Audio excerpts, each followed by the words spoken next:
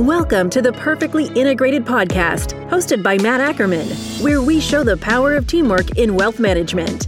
Now, onto the show. These past 12 months have been unprecedented. They've been strange. They've been unique for all of us. Recently, a friend compared it to hibernating.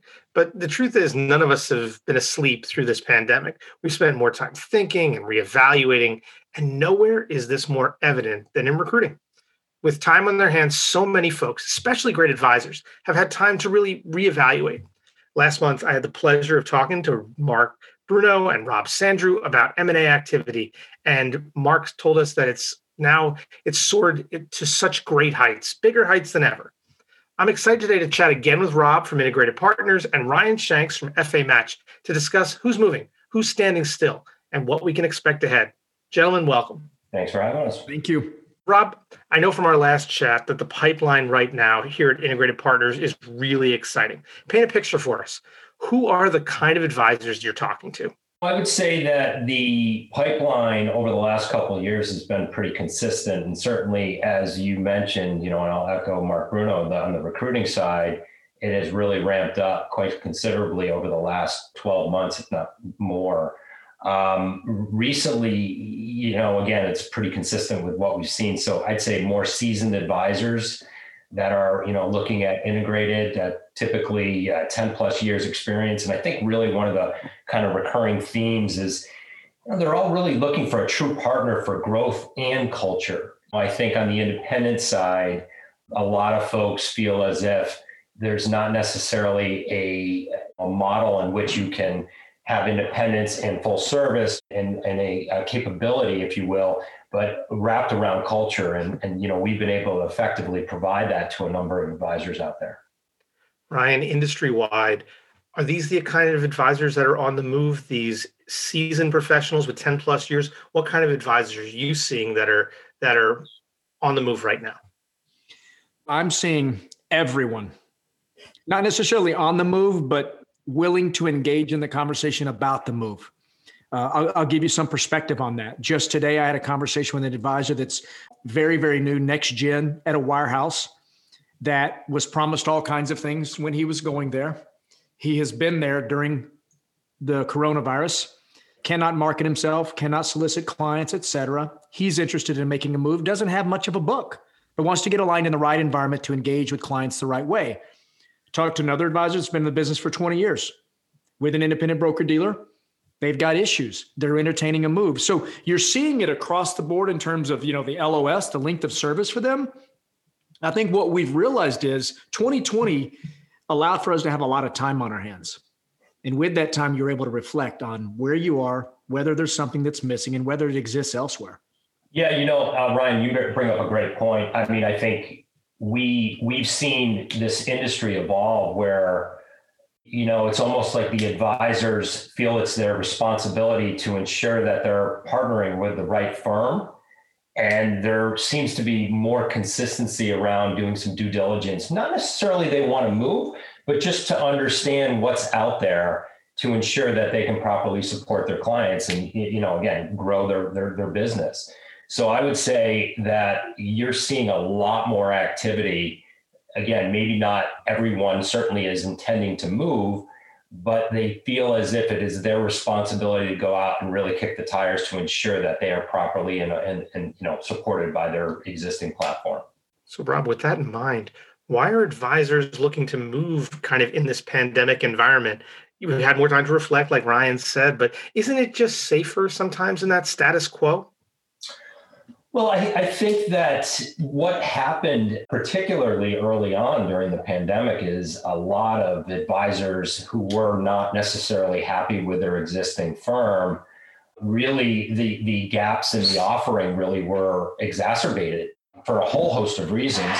Again, on the wirehouse side, a lot of that culture was really dependent on being in the office, being in those organizations physically and being able to, have that partnership with the various groups around you. And that obviously disappeared, at least from a physical perspective, and it was remote. And then I think what you've seen is a lot of these advisors realize, okay, I wasn't necessarily happy where I was, where I am, let's say, And the pandemic has really highlighted some of those gaps. I think that, coupled with the fact that there's just been a lot of movement just in general, even pre-pandemic, where there's just more education, there's more information and data points out there for the advisors to really get a handle on what it really means to go independent or means to pick up and move their book and what it looks like. 10 years ago, it was literally like, if I'm going to jump to the independent side, I don't necessarily know what I'm getting myself into because there wasn't a lot of information out there. And right now, there's a significant amount of data. There's a significant amount of coverage in the space, the breakaway market, RIAs, merging, M&A activity, whatever it may be. There is so much data out there, and there's a lot of information that you can point to. So I think there's a little bit more of a comfort level from advisors to be able to make that jump. Ryan, if we're painting this picture of these growth-minded advisors kicking the tires, these folks that like groundhogs, they're poking their head out, they're looking around at what's available. Who are the advisors that are standing still right now? Who are the advisors that are sticking it out in their current environment? What do they look like? I think the advisors that are sticking out are those who've made the move within the last 3 years, right? It's disruptive to move twice in a small window of time. So they're there to sort of see how that kind of plays out. I think other advisors that are really staying put are the advisors who are fully satisfied. Like, believe it or not, there are firms doing incredible work for the advisors and adding value. So the advisor doesn't have to explore a move. They're in exactly the right spot at this moment to best serve their clients. I'm not really wanting to try to go out there and say, hey, everyone should make a move. No, just make a move until you find what's right for you and your clients. And what makes it difficult in this industry is it evolves. A firm's business model evolves at a certain pace. An advisor's business model evolves at a certain pace.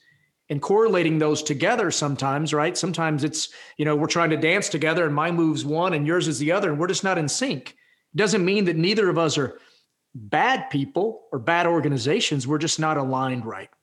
Rob, there's this notion that advisors are moving around right now, just head towards retirement, looking for that final lily pad. But this picture that I'm getting from you guys is this is an advisor on the upswing who's looking to move. Is that truth, or is it misconception? Who do you think is kind of, we're not getting the advisors kind of in that final lily pad stage? No, I think it is one in which I would actually say quite the contrary, where, I like how Ryan said the advisors evolving, their business models are evolving. What I think we're seeing quite a bit of is advisors that want to put themselves in a position to, in fact, be that succession plan for advisors that are looking for that final lily pad, as you said, and wanting to partner with organizations that will provide them significant amount of support, not only obviously to buy a practice to be that succession plan, but just overall, again, going back to, a partner for growth, the right culture. There's no better time to be looking around and finding the right partner with all the business models that are out there. And I do see a lot of advisors coming to us saying, okay, this is where we want to be for the long haul, partnering with, say, Integrated, and then having the ability to be extremely opportunistic in an environment that there's a ton of dislocation. So it's actually quite the contrary. As you hear this, you hear all these drivers every day. I'm looking to move because of succession. I'm looking to move because of growth, evolution. We talked about culture. What is the conversation like there at the beginning? How do you know you've got someone on the horn who is really serious about making a move and is not just kicking the tires? They're really ready to make a change in their career here. It's a great question, Matt. A lot of time, the timing is important. It is the maturity level of dissatisfaction is a thing. If you're just today initially frustrated by where you are, it isn't necessarily the motivator to pack up and look to move, right? There's no reason in sugarcoating it. Making a transition from point A to point B is going to take time, right? Energy. It's going to take a focus away from engaging in those clients, and it hits pause for whatever period of time it is. In terms of how we do our evaluation, is we're engaging with advisors on the platform and off the platform. It's a function of must-haves and want-to-haves, where you are today and where you'd like to be tomorrow. I like to tell advisors, think about your current iteration as 1.0. Think about the move you're going to make, allowing for you to move into 2.0. What does the 2.0 of you look like? Paint that picture for me. And then it's a function of really looking at that and giving candid feedback that what you're wanting 2.0 to become is not possible, or it is possible, but it's possible if you look at firms that look like this, meaning vertically, they're structured this way. We like to define firms and advisors as avatar types, right? There's a compatibility to this. It's getting all of that set on the front end, and then just allowing the people side of the business to kick in, which is folks like Rob and Integrated talking to those advisors to see, do you like each other? And can you solve for my problems? And will we have a lot of fun along the way is also a very important factor. Yeah, Ryan, to your point, though, I think it's pretty obvious when, in my mind, an advisor is ready or not to make a move. I think it's doing them a injustice if you don't highlight that. If there's someone is kicking the tires, that's great. But if someone is thinking about changing their platform and there really isn't a compelling reason, I mean, there needs to be that discovery component, right? There needs to really be a deep dive as to what, I don't want to steal any thunder here, but are you running away from something? Because that's not a really good, viable reason to pick up your life's work, if you will, and move it from one organization to another. The other thing that seems to be kind of top of mind, we'll call it, is sometimes I feel as if folks aren't doing enough due diligence. They're leaving a firm and they thought, well, the last time I didn't do enough really of a deep dive to understand and align my business model. And it's not necessarily about the next year, but focus on the next 5 years and beyond, right? And I find sometimes that advisors aren't properly putting themselves in the right position from a due diligence perspective to really understand what's out there. Don't just talk to one firm, talk to multiple firms. Understand where you want to be, not just 1 year, but 3 years and 5 years out. Your business is going to evolve. We're having this conversation right now because your business evolved, most likely. Do you think it's just going to stop evolving after 12 months from now? It's one in which I try to, and I know Ryan, because we partnered on a number of opportunities together, we're constantly making sure that these advisors are looking really more pragmatically out there to better understand what the possibilities of their business model could look like. It's funny because I always have this vision in my head of this advisor shopping for a car when they're thinking about making a move. And my dad shops for cars by going to 3 or 4 different dealerships, talking and coming up with a plan. Whereas when I shop for a car, I've done all my research already, and I'm going to one dealership and diving in. Ryan, when you talk to different advisors, are they more like my dad? Or are they more like me, where are they doing a ton of discovery, or they kind of have an aim and target when they get down to the nitty gritty? Most advisors have assumptions that they know what they're looking for. They know what to ask, but the truth is they don't, right? So you do have some that want to go down that path all on their own, right? We call that kind of more the automated, I want to drive the car. And you've got a decent amount that are like, I'd like to ride shotgun, and someone else sort of lead that process. It's very much our philosophy is let's empower you to understand who you are and where you are. Let's be very transparent about what leverage you may or may not have, right? When I'm talking with a next gen advisor that's got a small book of clients or no clients, you have to understand here's how you need to position yourself to these firms. And you want to focus on this move being one. I like to tell folks it's chess, it's not checkers. You want to make certain that you're thinking long enough down the road. It's the long game because you're trying to service these clients for the long game. So envision what you may evolve to in 5 years and try to apply that back to the due diligence today. For example, I have a $50 million book of business. I got 50 clients. I want to move over and I want to do more planning. I want to be able to charge for the planning. I'd like to have a lead gen program that I want to step into. I'd like to maybe acquire some books of business down the road. There's lots to unpack there. You can find a firm that will support you on the planning side, let you charge what you want to charge for the planning, but may not have any wherewithal or capital to be an aligned partner for that acquisition piece, for example. So it's unpacking it, and it's getting a sense of what are the data points that are representative of who you are today, who you want to be tomorrow, and how do they connect with what firms are out there in the marketplace. Rob brought something up earlier. You go back 10 years ago, when I got in the business 21 years ago, I remember my first call with an independent broker dealer. I was like, what? They're independent? These are these advisors are making 90 cents on the dollar. Like, what is this? It has gotten so hyper competitive and frankly, very confusing for an advisor that raises their head up and says, oh, wow, it used to be that to be independent was for you to affiliate with an independent broker dealer or to launch your own RIA and find a firm to custody your assets with. Now there are so many different variations to independence, of which integrated is a great solution, right, for so much of that. So I think it's the advisor recognizing that and saying, listen, hopefully as you've gotten older in the business, you've gotten smarter about the type of client you want to work with, so too have the firms about the type of advisor they want to work with. I always say it's like the beauty of independence is choice.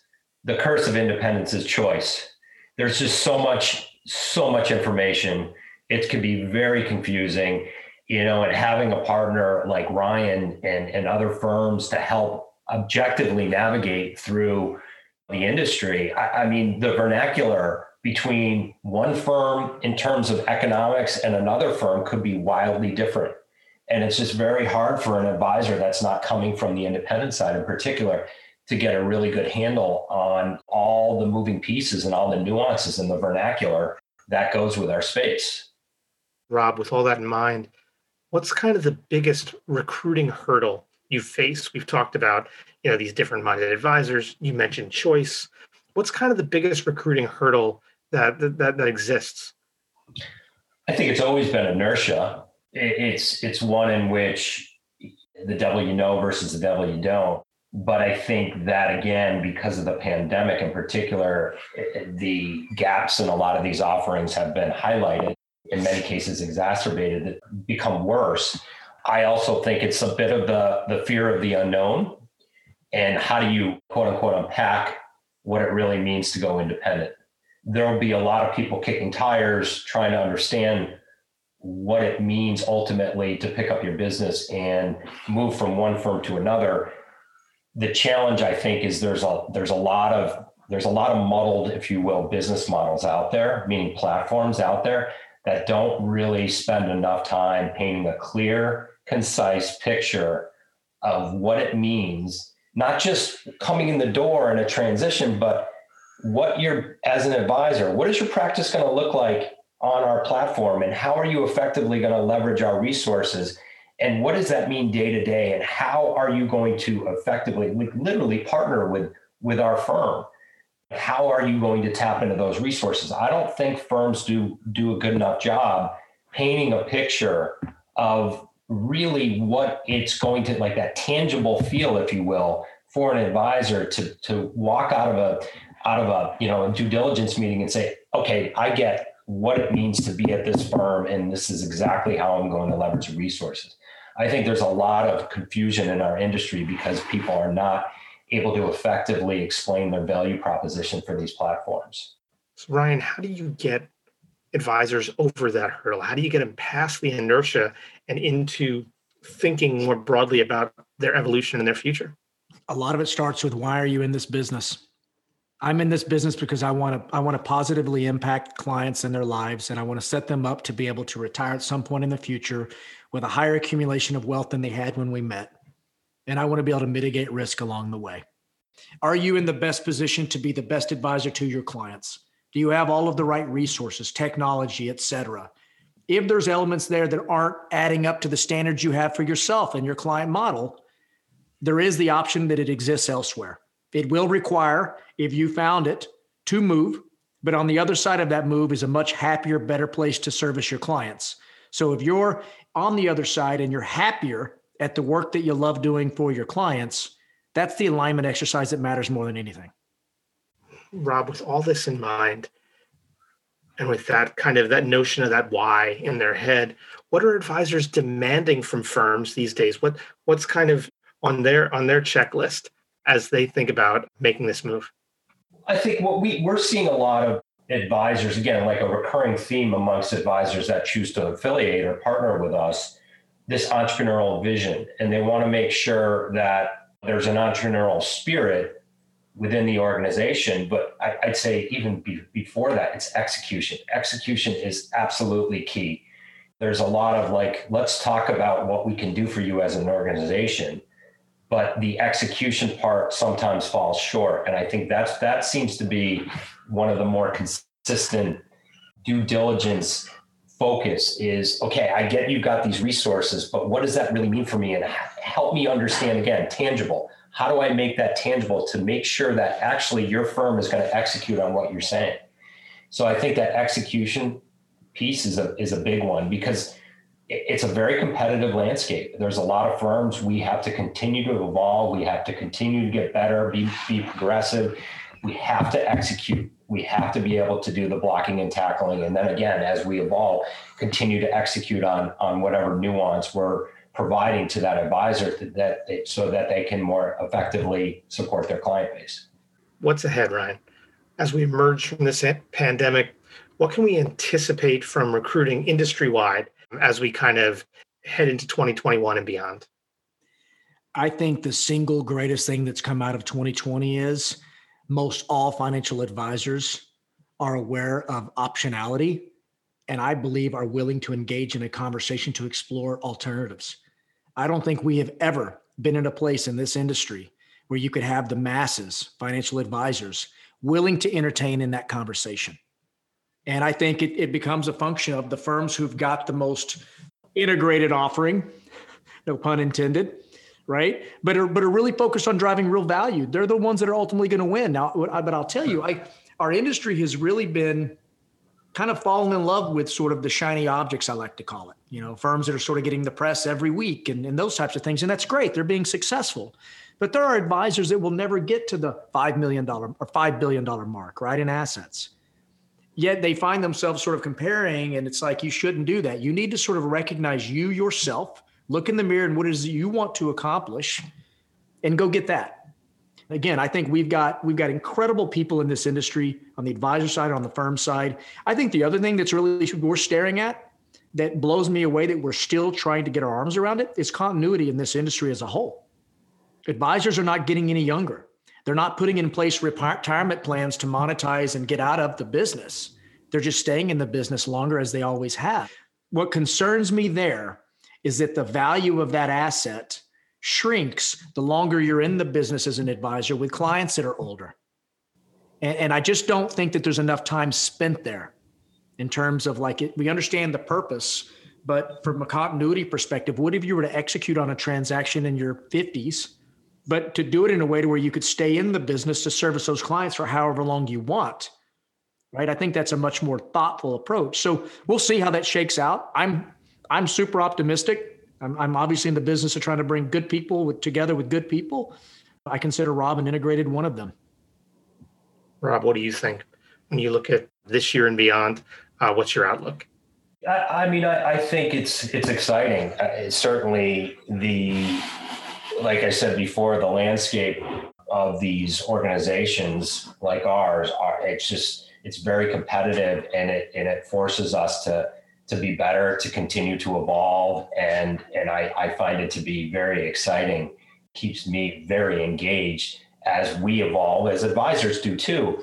And I don't see any slowdown as it relates to this migration towards the independent channel. I think it's actually going to pick up over the next handful of years, just again, because a couple of things, the pandemic, the ability to work remote, the technological advances on the independent side, just the overall sophistication of the business models of firms like ours continue to get better and better. And if there's a way in which, and as an advisor, I can have a model where I truly am independent, I own my client base, and there's all the resources I need to effectively support my existing clients and go out and bring in new business, whether that means the same type of client or go up market, whatever that may mean. It's exciting. There's just a lot of opportunity. On the flip side, to Ryan's point, is that there is a concern. It seems to be a very big challenge for us to bring new blood into the industry. It's one in which it's almost like we're kind of hiding under the covers, just hoping it goes away. Clearly, that's not going to happen. We work very closely with CPAs. If you want a cautionary tale of what would happen in our business if we don't pay attention, it's the CPA market. I mean, the average CPA is north of the average advisor in terms of age. The average client of a CPA is actually higher or older rather than the average client of an investment advisor.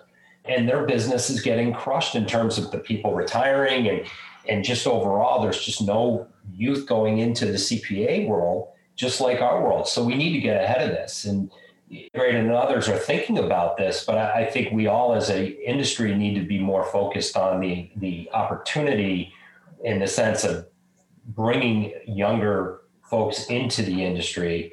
That's a succession plan, right? And it's not quite there today.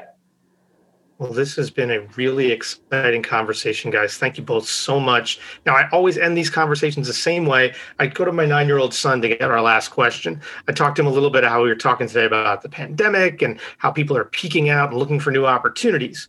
CJ asked this question. So when this pandemic ends, what's one thing you're looking forward to doing that you've never done before? He said that he wanted to go to a different amusement park than he's never been in before, which I think is just him planting a seed with his father that he wants to go on vacation. Anyway, to you guys, Ryan, I'll ask you first. What's one thing you're looking forward to doing that you've never done before when all this pandemic stuff ends? I got to tell you, kudos to your kid.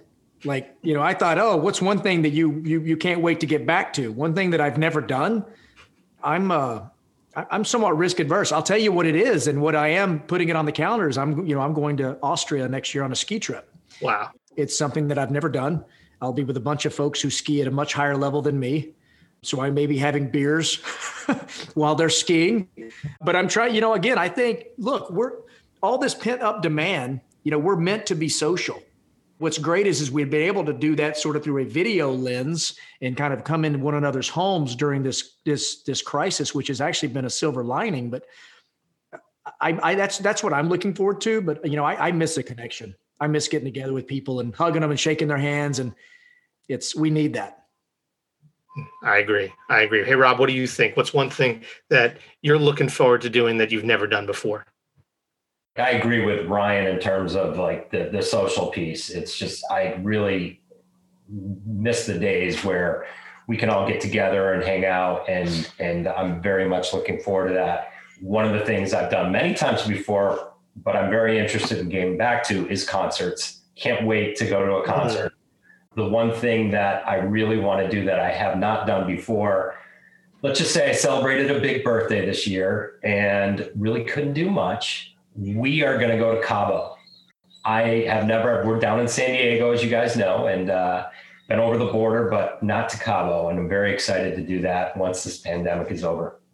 That's amazing. I love this last question because I always feel like I see much more of folks once we really start to explore these last questions. So thank you guys both for a great conversation today and for helping us learn a little more about what's on the horizon. So thank you both so much.